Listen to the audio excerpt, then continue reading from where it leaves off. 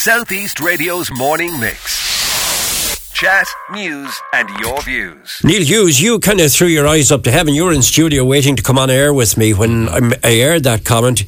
You weren't best pleased with that comment either, were you? Well, no, it just didn't really make sense to me, Alan, to be honest. I think I don't think that would be lawful. I don't think it'd be lawful to compel somebody to stay in a particular location for 5 years. Right.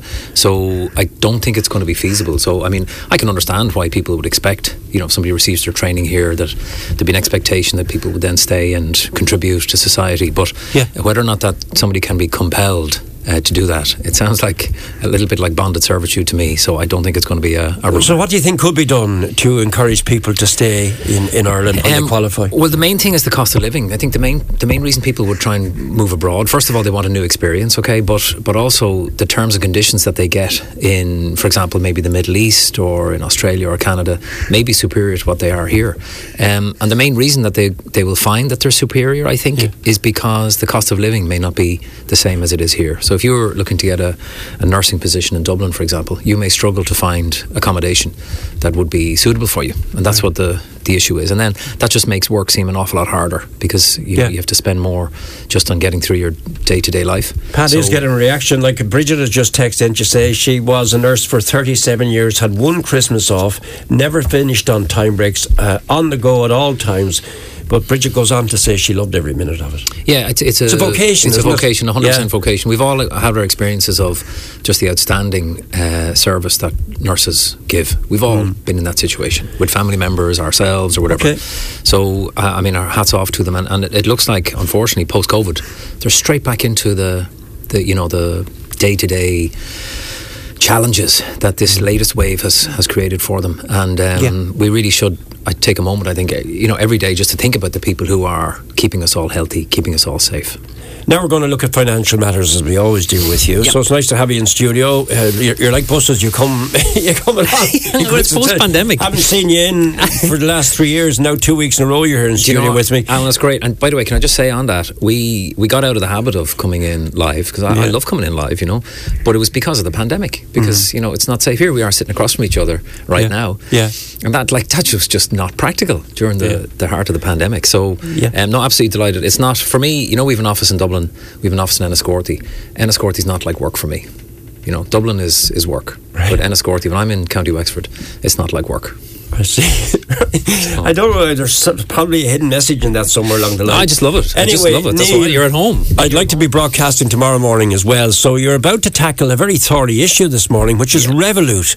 And I want people to listen closely to what you're about to say. What are you about to say about Revolut? Well, something caught my eye. Yeah, something caught my eye on over the weekend, and it was in one of the front pages of the business papers. Revolut, and I don't know if everybody's familiar with Revolut, but it's the online banking app, and it's a superb system whereby if you want to transfer money immediately from one person to another, for example, if I don't have any cash and I want to transfer, say, €10 to you this second instantaneously, I can just send it via my mobile phone. And it's something that has really caught on. You'd find that not only individuals are using it, you find clubs and societies are using it, for example, to collect subscriptions, and it's become really, it's become just like a way of life. So now 1/3 of all Irish people have Revolut accounts, which is basically 50% of anybody with a smartphone. 50% of anybody with a smartphone in Ireland has a Revolut account. And so it caught my eye to see that Revolut haven't filed their accounts. They're a Lithuanian bank, actually, based in Lithuania. Right. Haven't filed their accounts because their auditors haven't signed off their accounts yet. There's some delays in signing off their accounts. So this caught my eye, and it was something I think that we should keep an eye on. And what it is, Alan, we spend a lot of our time talking about banking. Over the weeks that have gone on over the last number of years. But you're not saying there's anything underhand going on here? No, nothing underhand. No. What I'm saying is it's most unusual that you would see such a prevalent system that they're not able to file their accounts with the Lithuanian regulator. So they've been fined by the regulator 70,000. So no, absolutely not saying there's anything wrong. What I'm saying is that people should keep an eye on it. And I think that one of the things that you and we focus on is trying to bring to light things that maybe people might have missed. And there might be very important things for people, there might be very important things for businesses, for example. So we want to be, I suppose, the eyes and ears of the listeners in relation to issues like this. So what advice are you giving then this morning? This is the advice of Neil Hughes from Baker Tilly, not the advice of Alan Corcoran or Southeast Radio's Morning Mix. So what is Neil Hughes' advice? My advice is to keep an eye on that story. That's my advice. Is that this is something that I wasn't expecting to see. You don't normally expect to see a major financial institution, which is what Revolut are. You wouldn't normally see them not being able to file their accounts, being fined by the regulator. Their local regulator happens to be in Lithuania, because of the fact that their auditors have yet to sign off the accounts. They have said that they're satisfied that once the accounts are signed off, that they will be shown to be a profitable business. Still, they don't expect not to be able to meet the announcements that they made that they were profitable for last year. But one way or the other, Alan, I suppose it's not something that I would have expected to see for something as such a huge multi-jurisdictional financial institution. And I think just from the point of view of anybody who's using Revolut, keep an eye on that story. Just keep an eye on it, just in case. You're not advocating that people don't continue using it, though? Not at all. Not at all. I use Revolut myself. I think it's a fantastic system, and I'm going to continue using it. And I'm also going to keep an eye on that story to see if there's any developments as to what is happening. So we, like I said to you, Alan, we do talk a lot about banking, and we've spoken about Ulster Bank. We've spoken about the impact on SME businesses, which we're dealing with on a daily basis in Baker Tilly in terms of advising our clients how to deal with the fallout in terms of the developments with Ulster Bank. KBC Bank likewise.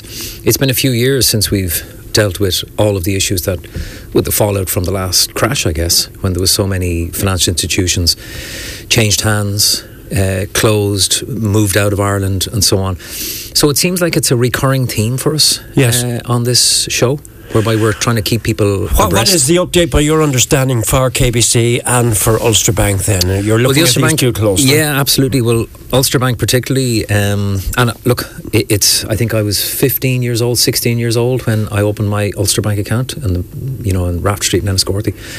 So it's a big shock to a lot of people that the accounts are actively being closed now.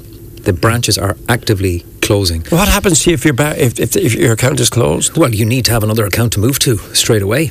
And I have a feeling we're talking about tens of thousands, if not hundreds of thousands of people who are still in the scenario where they don't have alternative arrangements put in place. What happens to them? Well, they're going to find that their account is closed. They're going to find that they don't have access to a bank.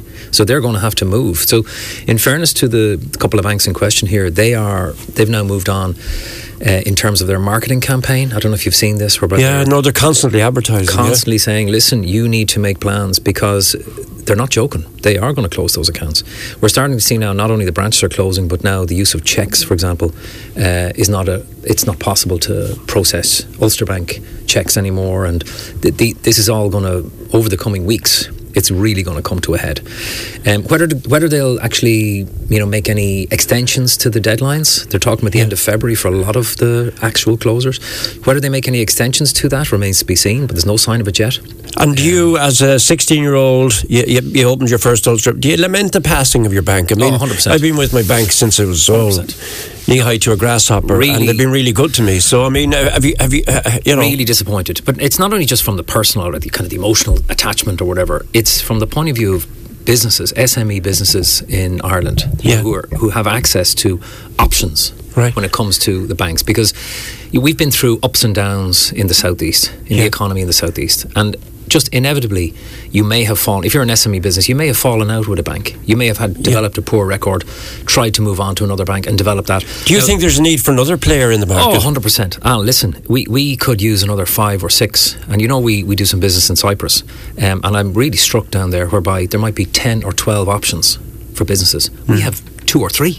Yeah. We have 2 or 3. We're so-called third richest country in the world, and we've got 2 or 3 banks.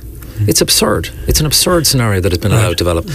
So I think at a very high level, we should be encouraging new financial institutions to just to get back, because people are asking about it, Revolut. Can you just summarise Neil Hughes, Baker Tilly's view of Revolut and the advice you would like to share this morning on the basis? People are just asking for me to ask you to repeat. Yeah, no problem. So I suppose what I'm saying is that it caught my eye at the weekend that we found that Revolut, who are based in Lithuania, financial institution, that they've yet to sign off their accounts. Their auditors, BDO in the UK, have yet to sign off certain subsidiaries within the group, which has meant that they haven't been able to file their accounts with the regulator in their home jurisdiction. That's an unusual scenario for anybody, and people rely on their financial institutions, they rely on their the banks that they use, including Revolut. So what I'm saying is, I don't think there's any cause for alarm just yet. I don't think there's any cause for alarm, and we certainly don't want to do that. But what I am saying is that people should keep an eye on that story, because you need to know what is happening, where your money is kept. And like, I don't keep very much in my Revolut account, quite frankly. It's a couple of €100. So I would just say to anybody listening is to keep an eye on that story, Google it every so often, and just make sure that, you're happy, not just with Revolut, but with all the other financial institutions we're talking about just now. So you know exactly what the state of play is, where you keep your money. Southeast Radio's morning mix. Chat, news and your views. Alan Corcoran.